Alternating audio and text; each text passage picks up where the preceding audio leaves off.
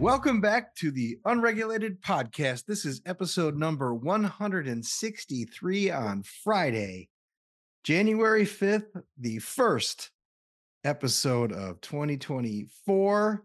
Happy New Year to everybody. I'm your co-host, Tom Pyle. And I'm your technologically challenged co-hostess, Mike McKenna. Welcome to 2024, Mr. McKenna. How are you, other than being in a secure, undisclosed location that we cannot discuss? I'm actually pretty good. It's good to be out here. You know, out in nature, all that stuff. Nature. Et cetera, et cetera. Nature. Goulet. Well, we will not have clips today because neither of us are remotely confident in our recording technology for this episode, but we did not want to start the new year without giving our audience and our fans another dose of the Unregulated Podcast. So I am going to go right into this day in history unless you have any announcements. No, go ahead. Well, actually, I do have two announcements. One, a friend of mine recently celebrated an anniversary with her very good male friend, and it was their 10th anniversary. And it was an important day in her life, and I'm very grateful that I'm very grateful that she had that chance. So that's announcement number one. How about that for anonymizing? That is for being very specific there. Very good. I was gonna say.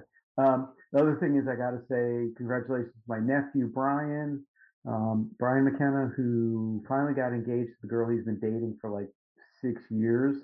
So two things. First off, you're a loser because it took you so long. I don't understand what the wait was all about. She's the best you're going to get, so just move on.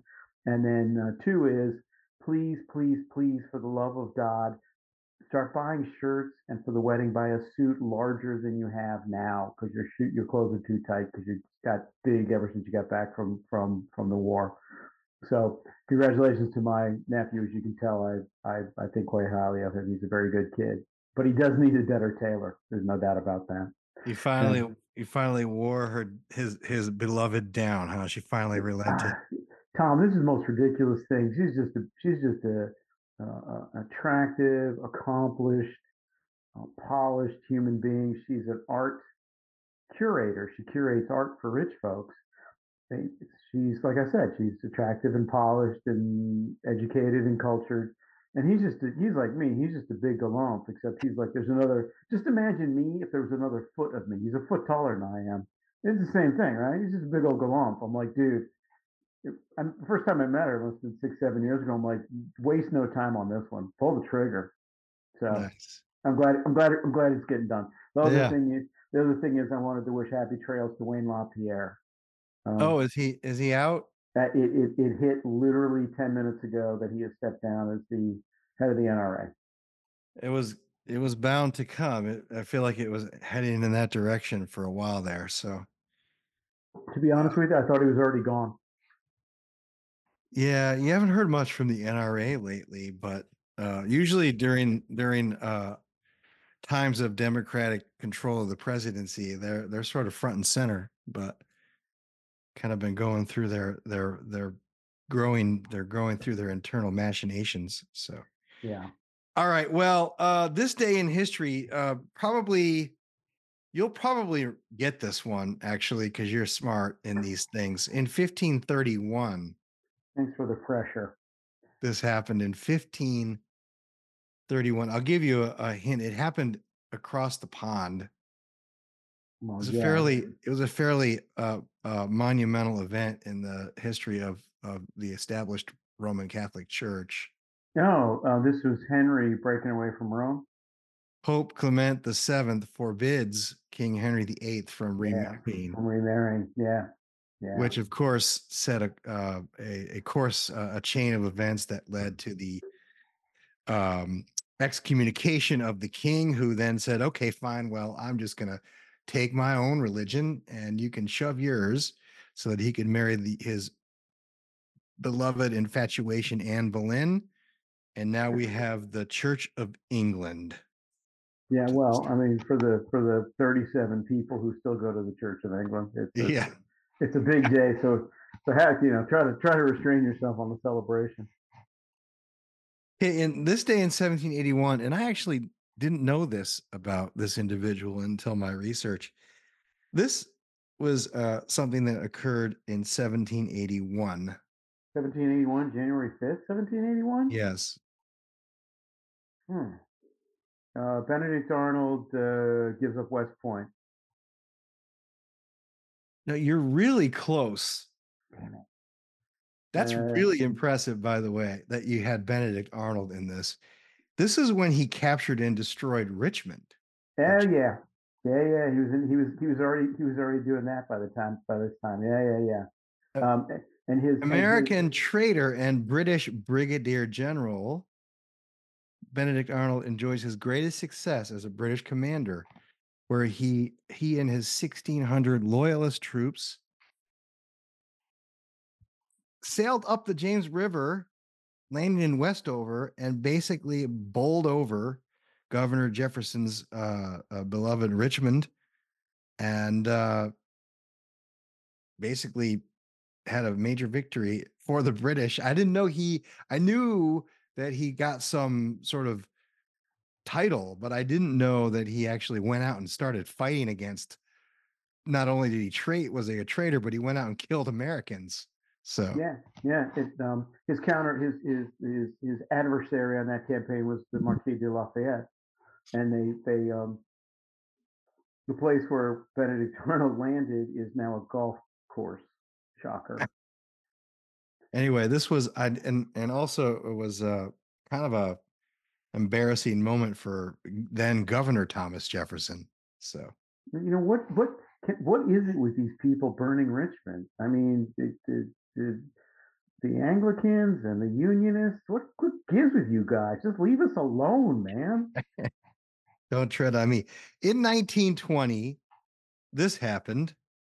Oh, the 19th Amendment became operative. No, this was here in the United States. This was the day that the New York Yankees announced the purchase of George Babe Herman Ruth, yeah. Babe Ruth's contract for a hefty sum of $125,000 plus $300,000 loan that the owner of the Red Sox plowed into his um, Broadway production interests. And of course, that turned out to be a pretty bad move for the Boston Red Sox, given that Babe Ruth went on to shatter many and many records. So that was this day.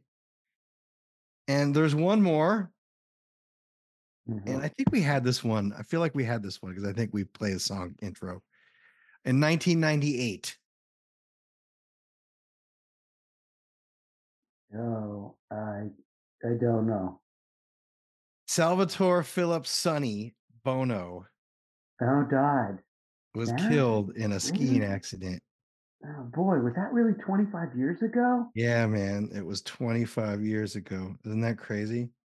It is insane. So, Bono, of course, became mayor of Palm Springs because he got annoyed because he couldn't get a bunch of permits, which, by the way, is kind of like the way the founders envisioned it, right? It's like you're like a regular guy and you get like, it was like Clint Eastwood. I think he got annoyed about something as well and became mayor. So, It's like John Hickenlooper. It's exactly like Hickenlooper right, too. right, right, He's a right. bartender, bar owner, annoyed about permitting, runs for city council, runs for mayor, runs for governor. You Anyhow, think at a certain point you just be like, okay, I think I made my point here. I do want to. I also was recently. I thought of this as I was doing my research. A friend of mine named Frank Cullen, who used to work for Sonny Bono, is. I recently bumped into him over the holidays, and we spent a fair amount of time reminiscing. So it was good to catch up with Frank. So that's it for this day in history. We can move on. Let's start with the negotiations, shall we? I got to be honest with you. A day in history that includes Benedict Arnold, King, Henry the Fifth, and Sonny Bono. That's a pretty weird day in history right there. Negotiations on which the border thing or the other thing? Everything. Yes, yes. Yeah. So a lot of this straight talk is from Punchbowl News, but I have a little insider intel as well.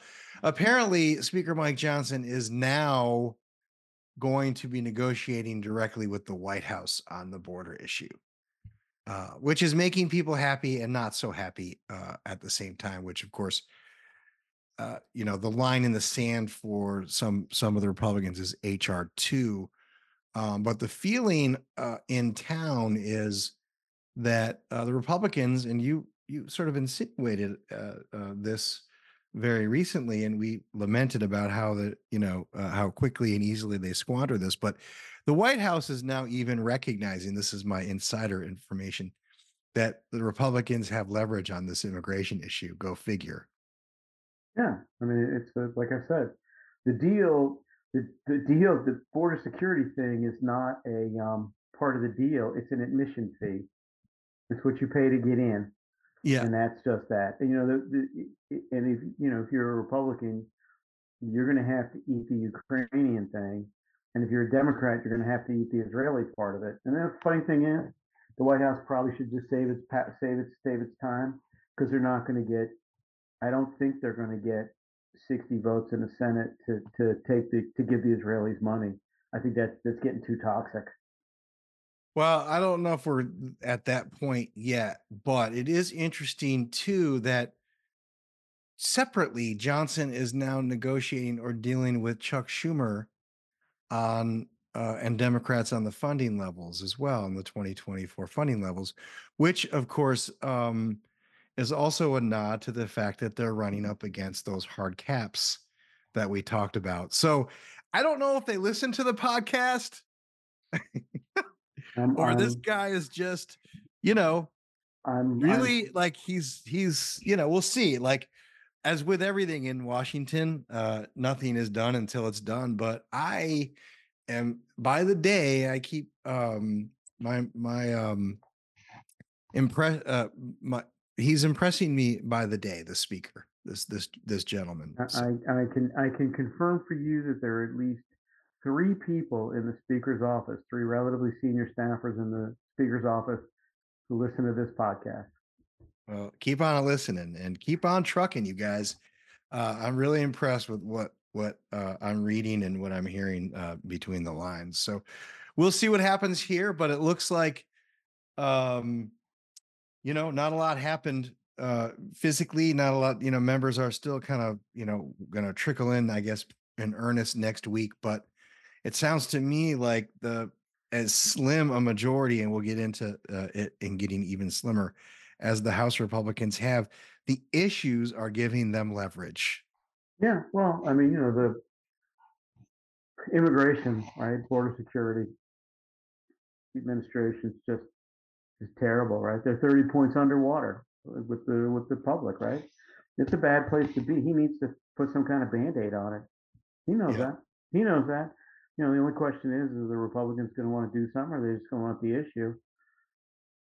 There's no reason to take a bad offer here, because the issue is probably better than the deal. So I think they should drive really hard. Yeah, absolutely. We need some. I mean, this is a real crisis. It's not like a politically fabricated crisis. So it might be politically induced, but it's certainly not at the point, at the level that we've seen what's happening at the border. We have to get some progress on this. Yeah, the great thing and the terrible thing is not they're the same things. No matter what we do, we're going to keep having this problem. And we're going to keep having this problem until we get E-Verify done. So that's just that. Yeah. And then that's what concerns me about the deal. I haven't heard anybody talking about E-Verify. I'm like, we need a national E-Verify. We just do. Anyway. All right. Jobs report came out today. Did you see this? 216,000. 216,000, much better than expected. The projection, the estimate was 170,000. Unemployment held firm at 3.7%. But here's the kicker: the net gain, the 52,000 of the jobs were government jobs. Yeah, our friends over at the Committee to Unleash Prosperity have been doing a great sequence on this. I think they've concluded that like one out of every three new jobs in the last 18 months have been government jobs. Yeah. That's not good. Not, Bidenomics at work. well, Dig a ditch, fill a ditch. if you think about it, it's genius, right? Because it lets them fill the ranks of their side and makes it look like there's some progress going on, even when there may not be progress going on. Exactly. I'm not sure. I'm not sure if these guys should be, arrested or given some kind of Nobel Prize for governance because they think about things in ways that we don't think about things. Yeah, I don't know. I'm not going to give him that much credit yet. So anyhow, the 38,000 also of those jobs came in the health related fields like ambulatory care, health services, and hospitals. So fully 80,000, 85, 90,000 of those were from two sectors. Yeah, yeah, a little bit north of the third. Um, and then there another one bit the dust this week, although she didn't really learn anything apparently. But Claudine Gay has resigned from her seat as Harvard University's president. This source is from ABC News. The forces behind Harvard president Claudine Gay's resignation. Of course, she not only did she not apologize, but she said the campaign against me was about more than one university and one leader. This was merely a single skirmish in a broader war to unravel public faiths and pillars of American society. Campaigns of this kind often start with attacks on education and expertise because these are the tools that best equip communities to see through propaganda. It's not lost on me that I make an ideal canvas for projecting every anxiety about the generational and demographic changes unfolding on American campuses. A Black woman selected to lead a storied institution, unquote. You know, I just get so tired when I hear that talk, that faux Marxist nonsense. Just it, look, I, I don't really care who's the president of Harvard. It doesn't make any difference in my life. I mean, I think it's fun to watch the Harvard weenies like Bill Ackman all squirm around on it. But the bottom line is that this lady was a mediocre at best academic. She should have been probably an adjunct professor at, Sam Houston State, not president of Harvard. She had no real academic scholar. She had no scholarship achievements to her credit. She had no publication credits to her, publication to her credit. She was a non-entity essentially, and she got the job because of her demographic characteristics. The DEI hire, Yeah, and basically. it's not terribly different than Liz McGill at Penn. I mean, Liz. You look at Liz, you look at the academic, the scholarly work of her lifetime. In no way does it suggest she should be running anything.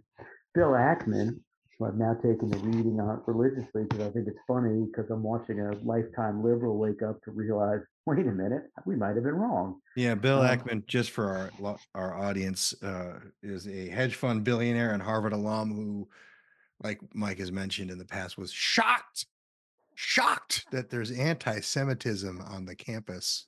yeah, so Bill, this is worth knowing. So Bill ran like this 4,000 word Twitter thing on Twitter like last night or yesterday about all of it, right? About how he looked into it and he realized DEI was a scam and a sham and Harvard was part of it and blah, blah, blah. And through all of it, I'm just like, it's seriously like, it was like reading a blind man describing the sky.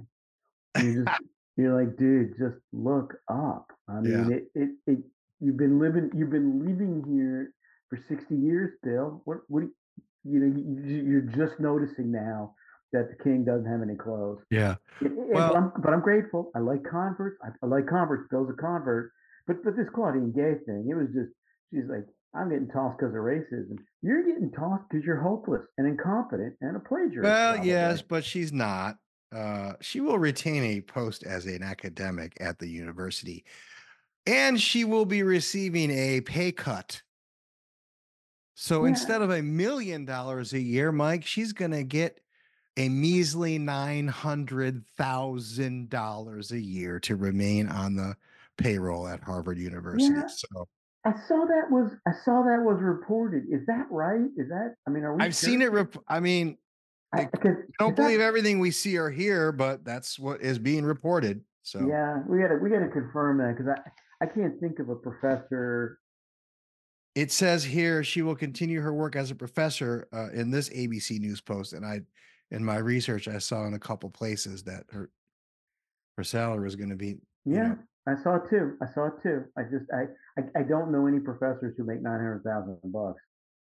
Although I don't know. I do Maybe want she to does. say this too, though, and I think you'll agree with me. The whole article goes into sort of the blow by blow of the hearing with Stefanik, who, by the way, is a Harvard alum. Um, and she said she fell into a well laid trap and made the mistake of failing to clearly articulate that calls for genocide of Jewish people are abhorrent and unacceptable. And I would use every tool at my disposal to protect students from that kind of hate. Then why didn't she just do that and say that at the hearing? I was gonna You say should do one word answer would have solved all of these problems. I was One gonna word answer. I was gonna say, look, genocide calls for genocide are out of bounds and terrible, but we are running a university. So, the funny thing is, the guys who really should get fired, the guys who should be shot out of a Wilmer cannon Hale, is open, that who they were? Wilmer Hale. Yeah, I Yeah. mean, whoever those lobbyists were, whoever those lawyers were, they should resign in shame because simple question, easy to predict, right? You knew it was coming, Yeah. and the correct answer is also easy. I mean, this is not complicated stuff. I I'm if anybody out there listening hires Wilmer Hale to help them with a hearing again, you deserve what you get. All right. So We're probably going to get sued now for defamation or some such thing. I'm looking forward to that lawsuit. yeah, I've been threatened by a different Perkins Coie has threatened me a couple times on some ads that I put out. So um Dark Brandon will be kicking off his campaign this evening. This is from I got two sources. I got Reuters and well, I'll just read from the Reuters. President Biden to sharpen attack on Trump in January 6th anniversary speech. Will mark the anniversary with a political speech the day before to make the case that Republican Donald Trump poses an existential threat to democracy. Biden's reelection campaign said on Wednesday he will speak today near Valley Forge, where George Washington established headquarters during the Revolutionary War. Biden will then follow the Friday visit with a campaign stop on Monday at Mother Emanuel AME in Charleston, where white supremacists in 2015 killed 9 parishioners. This is being billed by the campaign as his campaign kickoff, and this will be his apparently his running theme between now and election day, November. So, Yeah, well, I mean, what else is he going to run on, right? He can't really run on foreign policy, can't run on the border, can't run on crime, can't really run on the economy yet. Maybe he can in 6 or 8 months. Um, yeah, so he's going to run on. I'm the Americans. Those guys are the fascists. Those guys are the racists and the fascists. I'm a little concerned. Ever since they announced this Valley Forge thing, I've been uneasy with it. Right, as uneasy as I was when he did Fort McHenry in the last campaign. I, this is just not. You shouldn't use these kind of places as backdrops for your own petty political purposes. Valley Forge, McHenry, Gettysburg. These are places that have some sacredness to them. I, I'm intensely uncomfortable with anybody using them for political purposes, and especially a goon and an instigator like Mr. Biden. The choice for the voters next year will not simply be between competing philosophies of governing. No, not this nonsense again. Go ahead. I'm not going to read it. Go ahead. The The choice is going to choice be for American people in November will be about protecting our democracy and every American's fundamental freedoms, said Biden campaign manager Julie Chavez Rodriguez. So, Yeah, but yeah, nothing says protecting democracy more than throwing people in jail who are the opposition party. yeah. That's So, that's that's how we defend democracy now. We disqualify from ballots and we throw guys in jail who oppose us. welcome to the presidential campaign is now officially in full full run here. We're live, as we like to say. It's going to be the greatest campaign of our lives. It's going to be the most important election The ever. most consequential election of our lifetime. God I've been hearing that now for 2 decades. And you're still waiting for one of them to actually live up to the hype, aren't you? Yeah, yeah. I remember. I think it was like Bush Kerry. Yeah. All this. Yeah, that was good. Or like Romney Obama, right? So anyway, okay. So look, the speaker, although I wish him luck and hope that he's extremely successful, is continuing to lose leverage from the perspective of the size of the Republican majority. This is from Axios. Congressman Bill Johnson, a good friend of us and the energy freedom in movement or agenda, is planning a early departure to become president of Youngstown State University, which means the Republicans will be down yet another vote. Will be down to 219 to Democrats 213 once he leaves, which is Monday. yes, on the 21st of January. Yeah. Okay. I thought he was leaving Monday. No, he'll be here till the 21st, and he will start at the university the next day. He does not waste any time, that Congressman Johnson. So I think it's good. I think it's healthy. I hate to say that. I hate to lose him. I hated to lose Ben Sass. But I think it's great that the universities are taking Republicans as leaders. I think it's great Republicans are going to universities as leaders. We always talk about how academia is stacked against us, and it's true. And this is the way that it gets unstacked. I think it's very healthy for everybody. I agree with you, and I think it's good that people leave Congress for other things in the private sector that are constructive and add value to society. I'm going to throw a name out at you, and you know this, you remember this. Bill Gray. You remember Bill Gray? I vaguely, yes, I remember the name, but I don't remember what he did. Bill Gray was a congressman from Philadelphia, Democrat. He was climbing the ladder. He was going to be, whip. Right? This was back late 80s, I guess. He was going to be whip. Woke up one morning and quit, and I think went to run the United Negro College Fund because he was just like, I think I could do more good there. Yeah. And I was just like, and at the time, everybody in DC was like, oh my God. And I thought to myself, that guy's probably smarter than us. Well, not only is Congressman Johnson leaving, but there were 2 additional retirement announcements very recently. These guys, I believe, are going to stick around till the end of the session. But Doug Lamborn is leaving us. Really? Yeah, that's hot off the presses. So Doug Lamborn announced that he is resigning, and then also Luke Meyer. Oh yeah, Bill Lukemeyer. Bill Lukemeyer is also announced his resignation as well. So yeah, The Lamborn retirement means that the entire Republican delegation is flushed out. Really? Yeah. Okay. So yeah, so they're going to be a whole new everyone's going to be new with the exception of maybe Boebert if she like squeaks out Yeah. the primary. So Yeah. That's interesting.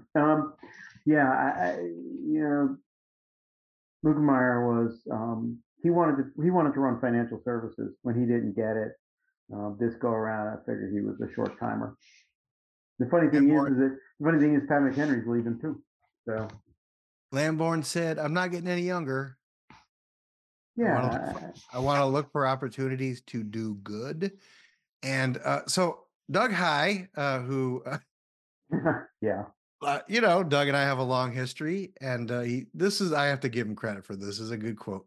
What's significant in these numbers? He's referring to retirements. These aren't members leaving before a wave election like animals fleeing before the earthquake. These are exhausted people leaving an unhappy workplace. So it's got a point. It's been a little bit of a weird year. So yeah. I mean, I'm not sure I completely agree with that. I think at the end of the day, we're going to have like 40 retirements, and that's about what we've been averaging for like the last 6 or 7 cycles, 10 cycles. We've been averaging about 38 retirements, right? That's how people leave now. yeah, Nobody gets beaten anymore. yeah, That's how they leave. Yeah. So because of incumbency. Yeah, you wake up one morning and say, I'm 63 years old. I got 10 useful years. I'm not spending them here.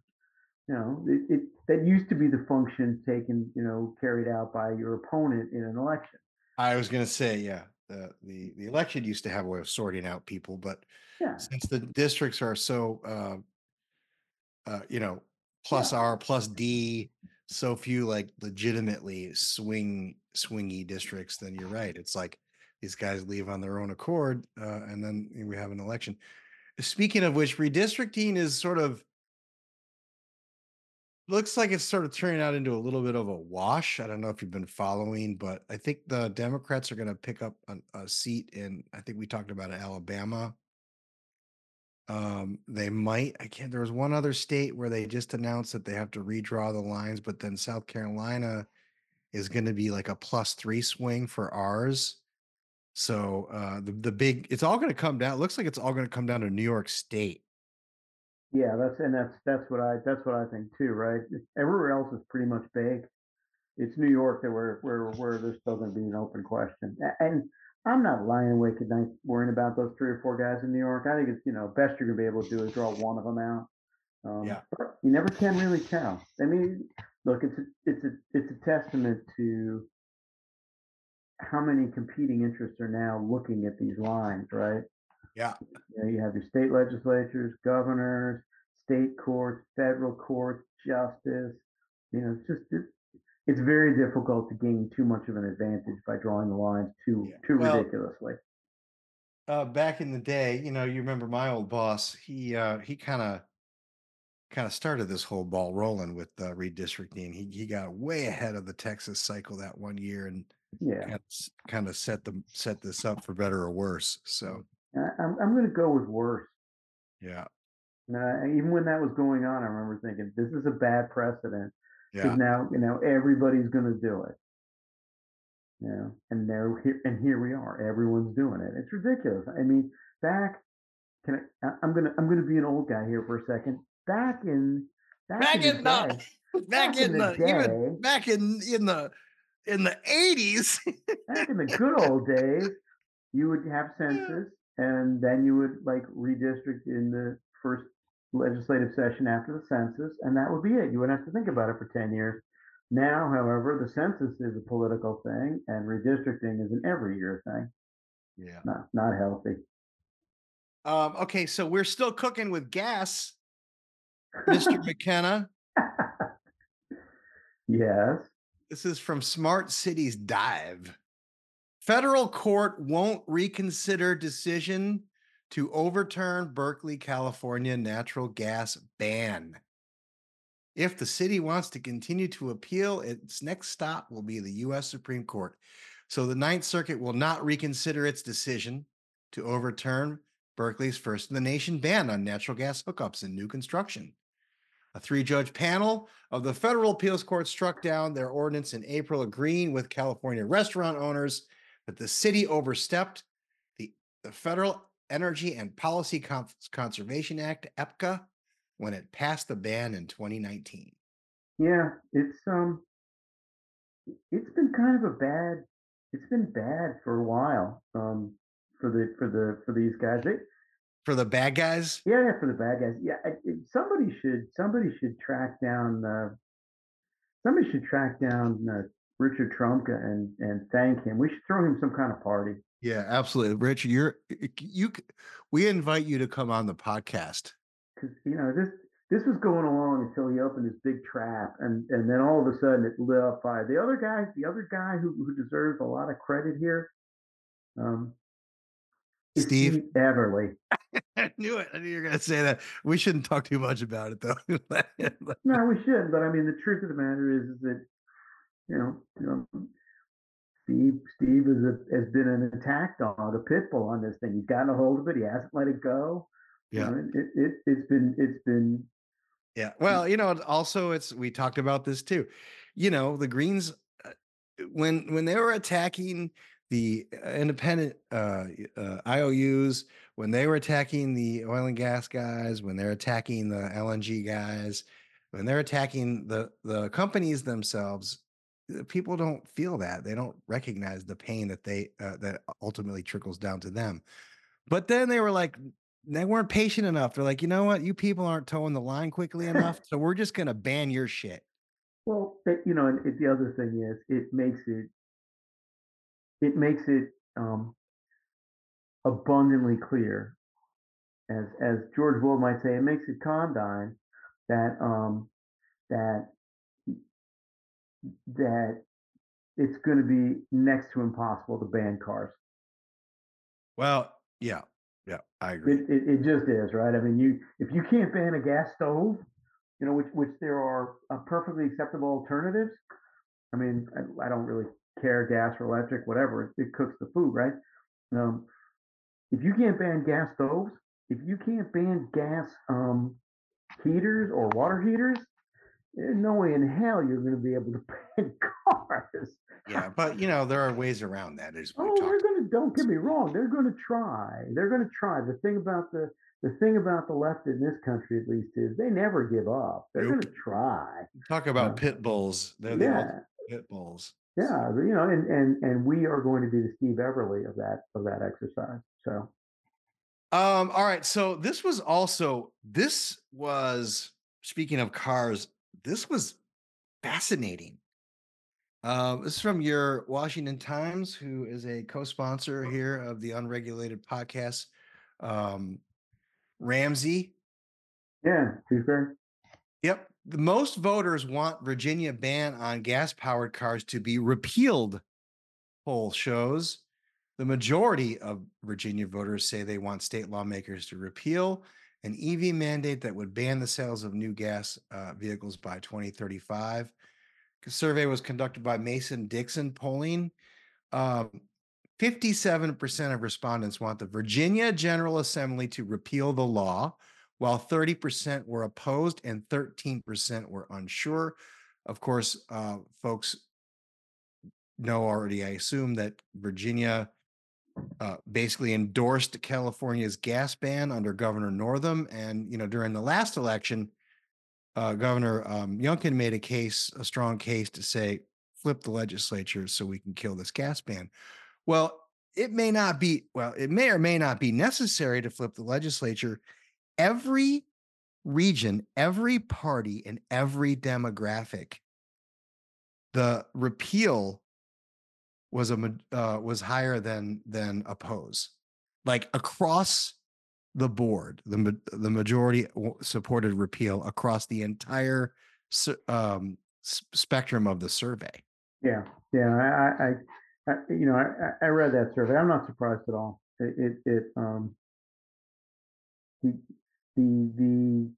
Our experience and our survey work suggests that that once people hear about this idea, they hate it. You know, the only people who are like okay with it are people who don't really know anything about it. You know, hey, do you think we should all have electric vehicles? Sure. Do you think you should take, take your gas powered car away? No. Do you think you should not have any choice in the matter? No. Did you Um, know that the federal government wanted to? What? yeah, exactly. And that's what we get. That's when you just talking to people, you get that. Are you sure that doesn't sound right? Well, to your point, in the poll, the voters were roughly split over whether they were aware or unaware of the regulation, right? And that's what all these legislatures in these blue states are doing is they're not putting this up to the legislatures. They're running these obscure like air resources boards and all this other garbage. New Mexico did the same thing, New Jersey, because they don't want to face the voters on this issue. And if people aren't talking about it, nobody knows it's actually happening. Yeah, that's right. That's right. You know, it like you said, it's a bureaucratic play now, but you're not going to just be able to do that on a bureaucratic basis indefinitely. Eventually, you're going to have somebody vote on something, and we've talked about this before, right? We're going to start voting on this stuff. That's the real risk of a Republican Congress and a Republican president is you're going to vote on all this stuff, net zero, and car ban, and all this other hoorah, and it's going to get blown up. I Yeah. don't quite understand. This is the part I don't understand. I don't understand how the left imagines they're going to sneak this through. This is Yeah. this, this is not a ban on gas stoves. This is a ban on cars, which approximately everybody in the United States cares about.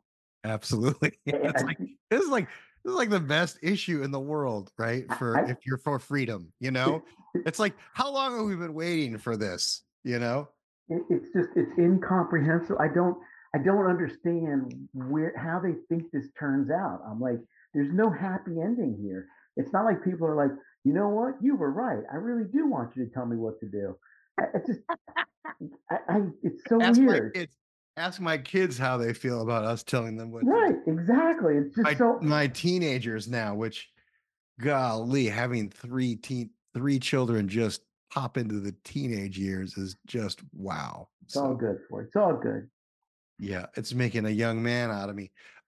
So a prominent quote in the article was consumers in Virginia families, not government, should be the ones deciding what vehicles best meet their needs and budgets. Wow. Sounds like the Save Our Cars Coalition. I was gonna say, I wish we had thought of that. All right. I'll tell you who else is having a bad week. Another bad week. Offshore wind. That's who. Boy, yeah.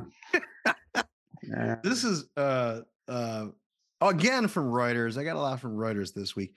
Equinor and BP cancel contract to sell offshore wind power to New York. European energy firms Equinor and BP terminated their agreement to sell power from their proposed Empire Wind 2 offshore wind farm, citing rising inflation, higher borrowing costs, and supply chain issues. This agreement reflects changed economic circumstances on an industry wide scale and repositions an already mature project to continue development in anticipation of new offtake opportunities. The Yeah. solicitation allows companies to exit old contracts and reoffer projects at higher prices. So, Yeah. The last 12 months, really the last 6 months, have been a great example of what I preach to everybody, and that's this: don't ever, ever, ever imagine that government action is going to save you. And if you had asked the renewable energy community, the alternative energy community, hey, like in the wake of the Inflation Reduction Act, like, hey, how are things going to go in the next 2 years? They'd be like, it's going to be great. We're going to make a bunch of money, and everyone's going to build stuff, and blah blah blah blah blah. And here's what we got. Here's what we got. We have gotten ourselves a bunch of offshore wind projects canceled. We have got ourselves exactly one electric vehicle charging station built by federal dollars. We've got ourselves a, I don't want to say a growing catastrophe in electric vehicles, but if we have ourselves a growing problem with electric vehicles. We have no electric transmission built. We have no reasonable regulatory structure to build it. Wait, how Um, many charging stations do we have?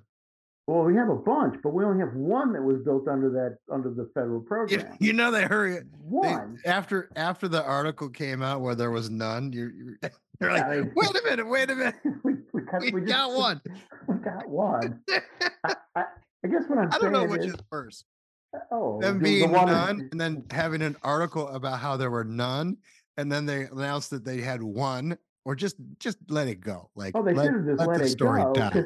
because one is actually worse than none. Because if it's none, you could just say, well, delays, federal government, blah blah blah. But when it's one, you're like, well, how come you don't have like 5 or 8 or 15? But if it's none, you're just like, okay, it's one of those things. You get my point, though. I Of mean, course. you can't if your business model, and I say this too all the time to my customers, if your business model depends on federal spending of whatever variety, grants or tax credits or whatever, you don't have a business model. Because that stuff is never going to be enough to save you. Ask the Yeah. offshore wind guys now, right? Well, we did our prediction episode last week, and I think I omitted a prediction. Let's do it anyway. Is this the year the Green New Deal dies? Can I have a definition for that? Well, let me be specific. Is this the year where it becomes clear that all of this is not working and the sentiment begins to move in the opposite direction, and we actually begin to start chipping away at this? Or are we still going to have to like continue to, like we were talking about how they're relentless? Like, is there a tipping point on all of this Mm, Next year. next year? Next year. Next So Yeah. Trump wins, we get decent margins in the House and Senate. Well, yeah, the great thing is it doesn't matter if Trump wins or loses. It's going to be next year because next year we're going to have a big tax bill, and somebody, somebody's going to have to be the pay for, Yeah. and that somebody's going to wind up being some chunk of the Yeah. So Inflation Reduction Act. And what happens? What happens if the Chinese invade Taiwan? Are we going to buy any more Chinese batteries? I don't think so. Yeah. Yeah. So yeah, that's a good point. But I would say rhetorically, they're Yeah, they're on yeah. they're losing for Yes. sure. Yeah. Well, the gas stove thing is, the full retreat from the gasification of the electrification of appliances, and truthfully, there were a million electric, going to be about slightly more than a million electric vehicles sold in 2023 in the United States. That's probably a top end number for a couple of years. There's no way you're going to get on a trajectory to sell 12 million cars like they think in now 3 years, right, by 2027. That's not going to happen. Yeah, the GM, I saw this, I didn't include in the notes, but GM sold half the projected EVs that they were going to sell. A full 50%, and most of them were those little bolts and volts that they're actually taking off the market. Yeah, I mean, look, you So go around at Ford, Stellantis, Toyota. They're all finding their voice on this. The dealers are starting to reach into this conversation, right? They had the letter from 3,000 dealers. Um, the trajectory is not very good here. It's very bad, and it's not going to get better anytime soon. There's nothing out there that's going to be like going to change the world, right? yeah, If anything, if you think about it, what we saw in the last quarter of 2023, we saw gas prices going down because of American production. That alone is enough to doom half of this stuff. yeah. Well, thank you for that. There's a good segue to this next article, which is U.S. was top LNG exporter in 2023 as Yeah. U.S. As we hit record levels, leapfrogging Qatar and Australia to become the largest exporter. Um, Qatar was the largest in 2022, which we mentioned last year, and the second largest that year. U.S. government, Australia, the second largest. U.S. production rose 14.7% to 88.9 million metric tons, driven largely by the return to full production of the Freeport plant shipments compared to 77.5 in 2022. So we are indeed now the largest exporter of LNG, and those freedom molecules are flowing, baby. Well, yeah, the funny thing there is that we're not even we have like 3 or 4 big projects that are waiting to be either licensed by DOE or permitted by FERC. We could export twice as much. Yeah, well, The only thing that we are bounded by is the government bureaucracy. interestingly enough, on that issue, rumors are flying around DC that our good friend John Podesta is huddling with the climate czar, and there's talk about them trying to pressure FERC and DOE to put a moratorium on all of these approvals for the year. Yeah, I've heard that rumor. I think it's wrong, but not by much. Yeah. I believe it to be It's probably more of a desire. I believe it to be grounded in rationality. How about if I say it that way? Yeah. Yeah. Yeah. Can you imagine it? Yeah, you can imagine it. Yeah.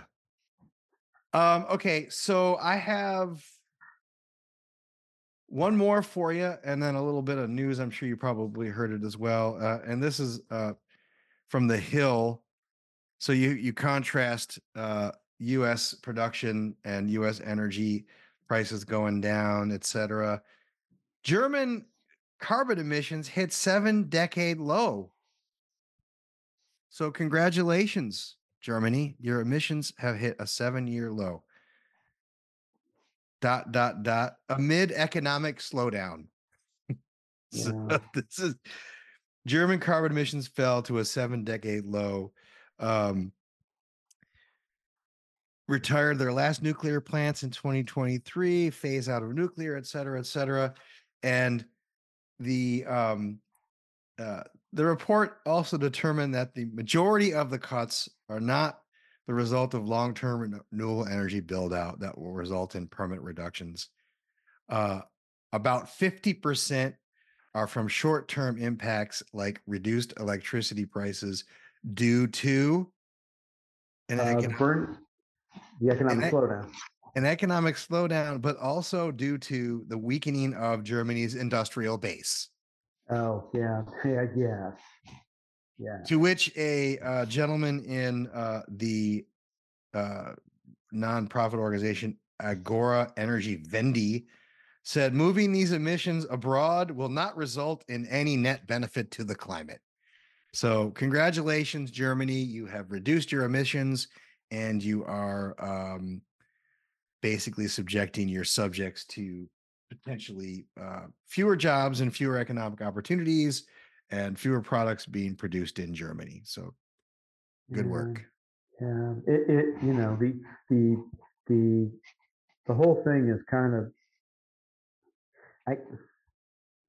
I'm looking forward. I'm not going to live to see it. I hope my children do. I'm looking forward to seeing the history of this thing written, right?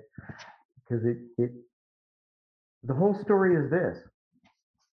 The entire theory rests on the idea that people are going to pay more for energy willingly. And that's just not how it works. That's right. And the other part that it rests on is people are going to willingly use less energy. And that's not how it works either. The history of mankind has been a scramble for two things: more energy and more food. Yeah. And more time as a result of Yeah, I mean, the energy that you harness. yeah. I mean, So it's there's no such thing as a rich country that isn't energy abundant. It's just not. And I'm just like, whatever. Sorry. Sometimes I stand back and I think about this. I'm like, how do you guys ever think about your underlying assumptions about the world? Because they're wrong. They're all terribly wrong. Well, and it also gives me hope that, our efforts, as frustrating as they can be, because we kind of see that path so clearly, the long arc here is that we're going to win, right? So, Of course. Of course, there are no options, right? I mean, here's how the story ends. We either get ourselves right or keep ourselves right, or the Canadians invade one day and take us over because we're too weak to defend ourselves, and they get us right. I've said this before, right? America is going to be reformed. Not speaking about energy, speaking about other things. I said America is going to get reformed, no question about that. Only question is who's going to do it. Is it going to be the Americans? Is it going to be somebody else? Yeah. In this case, energy stuff, you know, we're right. And the great thing is, every survey that you read tells you that we're right. That people understand what we just said, right? That energy is a good thing, not a bad thing. Abundant energy is a very good thing, and affordable, reliable energy is the best thing. And as soon as I start seeing survey results that where people tell me something else, that's when I'll get worried. But those are the survey results we see, right? Yeah. Well, as I stated in our pipeline, because I threw this article in our daily news clips, by the way, if you want to get those, go to our website, AmericanEnergyAlliance.org, and sign up for them. But green energy policies only work when the economy tanks. Like that's a feature of these programs, right? Germany, as you said, it's not a bug, as you like to say. It's a feature, not a bug. Feature, not a bug. That's right. You get what you get. You get what you intend to get. It's not accidental. Yeah. Okay, well, that's all I have. I should have did this in the announcements, probably more of an announcement, but we'd like to wish Tim Pucko well. Apparently, he announced on X that he took the post buyout. Yeah, he did. Tim's an excellent reporter. Tim's not going to have any trouble finding something else, doing something else, being valuable somewhere else. I'm with you. I'm concerned about him, but I'm not really concerned. I actually want to. I hope that he'll take us to lunch so he can tell us what a train wreck, off the record, what a train wreck the Bezos post is lately, because everything I've heard is that everyone's gladly, happily taking the buyout. So yeah, they needed I think 30% of the staff to take buyout, 60% of the staff volunteered to take the buyout. So they had to tell a bunch of people, you can't take the buyout. Too bad you still have to work here. I'm like, what a disaster. What's with you guys? Yeah. All right, I'm done. You got anything? I have nothing else. All right. Well, if this works, we'll try a clip. As you look back and reflect on 2023, what sort of memories, highlights stand out for you? Well, one of the big highlights stands out for me is my dad used to have an expression. He'd say, Joey, a job's about a lot more than a paycheck, but your dignity. It's about respect. So many people through the Midwest and the center of the country, their factories were shipped overseas the last couple of times out, and they were losing hope and faith. So we brought a lot of jobs back to the United States.